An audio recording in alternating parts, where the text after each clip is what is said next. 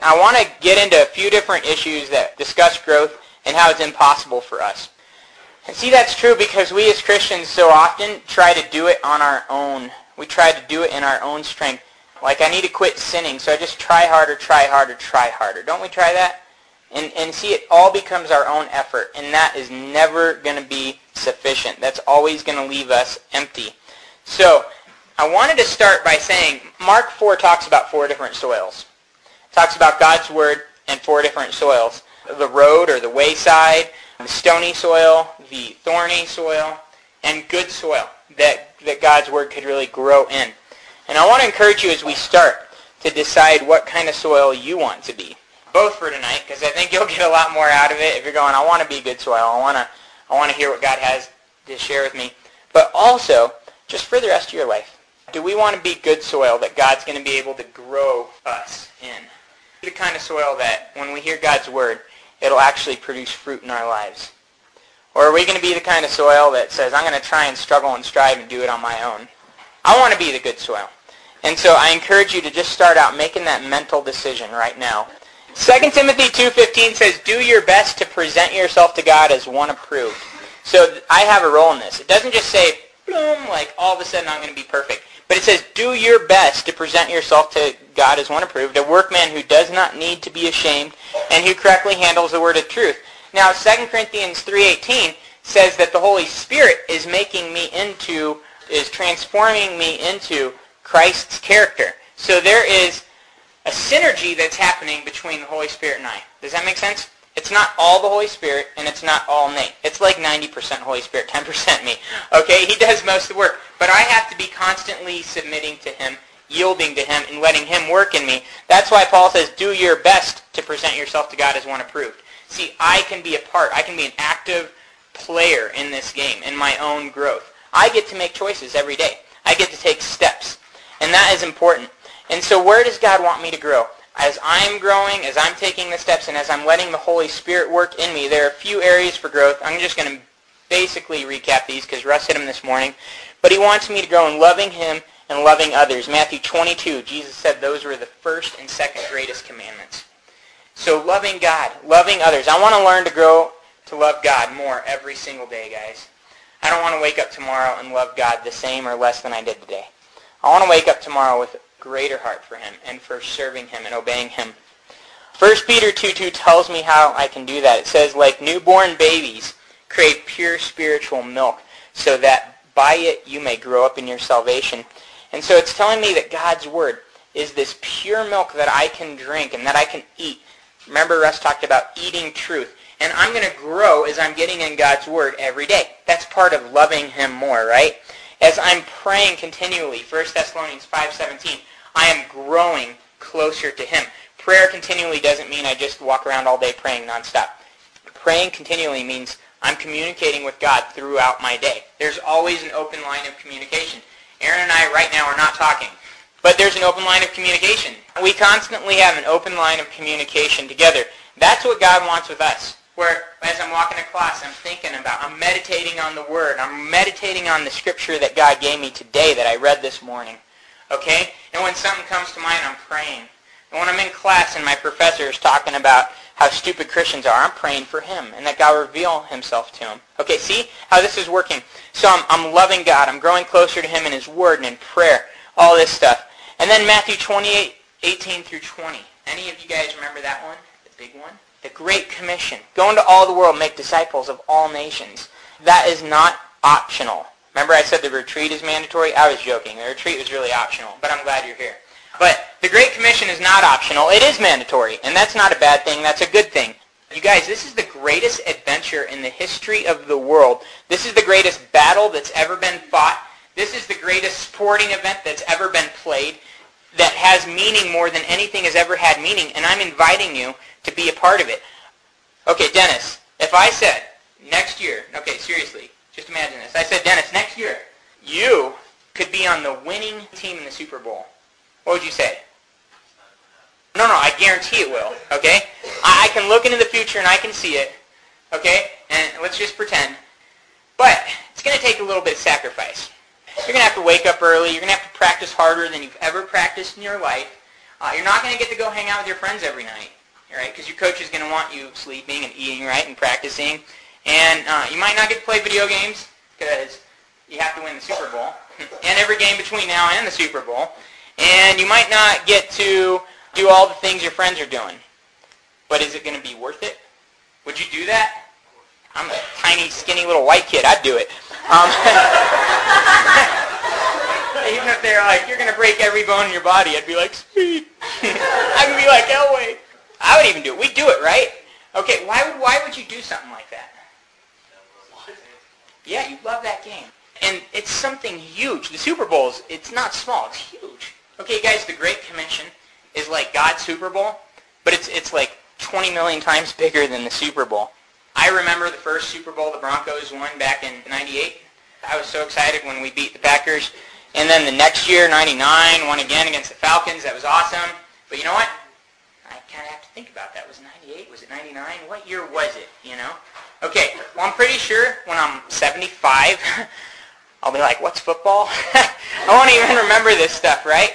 Okay, the Great Commission is what will last for all of eternity, guys. Nobody's ever going to forget this. Nobody's ever going to forget this. There are going to be people that you see for the rest of eternity in heaven whose lives you were able to impact on this earth. That's going to put any Super Bowl victory to shame. Right, guys? This is exciting. So I want to encourage you right now that when he calls us to this, and he wants us to grow in sharing our faith and helping other people grow in their faith also, so evangelism and discipleship, as he challenges me to these areas, it's not just because he's like, I just want to make you feel uncomfortable. Although it will be uncomfortable, just like if I had to be on the Super Bowl team, right? It's going to hurt sometimes. It's not going to be fun. You know, 5 o'clock that alarm goes off. It's kind of like, I don't want to get out of bed. But you know what? As I take those steps and as I grow in those areas, I'm developing into the person that God put me on this earth to be. Acts 17:26, it says that he put you here for this very time and place. It's not an accident. Jesse, why are you in Durango right now? Yeah, it's not like, I couldn't get into that other college. I should have, those jerks. That's not the deal. The deal is God chose for you to be here for a real purpose that will impact eternity. Okay? So we want to grow into the person that God has made us to be so that we can accomplish that purpose. 2 Peter 1:3-11. If you can flip there fast, you can read it with me. You got it? You want to read it? But you got to project, Mikkel. You're loud in a good way. So let's hear it.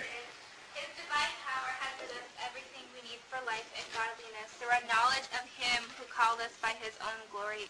Through these he has given us his very great and precious promises so that through them you may participate in the divine nature and escape the corruption in the world caused by evil desires.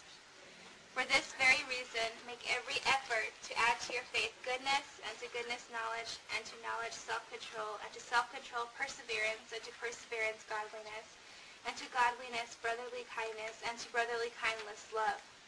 For if you possess these qualities in increasing measure, they will keep you from being ineffective and unproductive in your knowledge of our Lord Jesus Christ. But if anyone does not have them, he is nearsighted and blind, and has forgotten that he has been cleansed from his past sins. Therefore, my brothers, be all more eager to make your calling and election sure.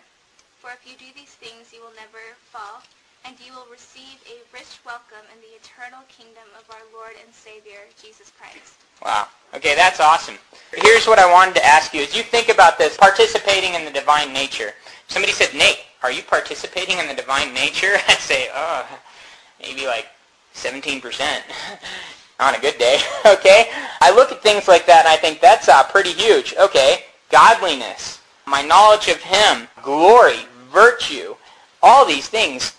You go on and on and on. It says, for this very reason, giving all diligence, add to your faith virtue, to virtue knowledge, to knowledge self-control, self-control perseverance, to perseverance godliness, to godliness brotherly kindness, and to brotherly kindness love. I look at that list, I kind of think, how? That's impossible. You guys ever think that? How could I ever be that kind of Christian? I've heard of them before, but I don't know if they really exist. Okay, well, God is saying that that is who he wants to make you into. And it's going to take some work. It's not going to happen tomorrow morning. That's the cool thing. Be patient with yourself. 2 Peter 3:9, God is patient with you. Okay? So be patient with yourself. He's developing you and growing you over time. And I want to just make a short note on the side, guys, that James 1 and Romans 5 both tell us that it's going to take trials and hardships to grow you into the person that God wants you to be. It's not going to be easy. It's not going to happen overnight. It'll take hard things and how I respond to hard things. You're reading in Job, Aaron. What did Job do when he lost his family and all of his possessions? Richest guy on the planet, and he loses everything. He loses his family. He loses his kids. The only one he doesn't lose is his wife, who ends up being the biggest nag and jerk that the planet's ever seen. What did he say when he loses all this stuff? Falls on his knees and he worships God. See, his response to that hardship is what God was using to make him the man he wanted him to be. So what I want to encourage you with is it's the same for us. Now, Paul told Timothy, he said, be an example, and he gave him all these things, a similar list to what Peter tells us in 2 Peter. And it's just another one of these lists of amazing attributes that we all want to aspire to. And then he says, do these things so that your progress may be evident to all. And that's what I want to encourage you in, guys, tonight, is see these things, we're growing in them. And if our progress isn't evident, then there's something wrong. Like Russ said, if Eliana, if you come back in 5 years and she hasn't grown, there's a problem. Okay, now for us as Christians, if I'm not getting progressively better at loving God, progressively better at loving others, progressively better at sharing my faith, progressively better at helping other Christians grow, all right, if I'm not getting better at these and all that along the way, having Christ's character developing in me, loving, being more joyful, more peaceful, more kind, more generous, more hopeful, more all these things, if that's not happening, then my progress isn't evident to all. And it's indicative of a problem inside. I'm not growing. Okay, I'm not growing. So now I'm going to go back to the beginning, guys. Back to this concept that it's the Holy Spirit that works in us to grow us, to make us who God wants us to be. And Paul put it this way in 1 Corinthians 3:6. He said, I planted, Apollos watered, but God is the one that produces the fruit. God's the one that makes the growth happen. Okay? So tonight, Russ and I are maybe throwing some seed out, and the seed is obviously God's Word. It ain't us. All this that you hear is right from God's Word. But you guys, we might be watering a little. You might go to church Sunday and get watered some more, maybe some more seed thrown out. But the growth happens when you simply surrender to God and let Him develop you the way He wants to. And that's the reason that we have to submit to the Holy Spirit working in our life. That's why we have to be submitting to Him and letting Him develop us.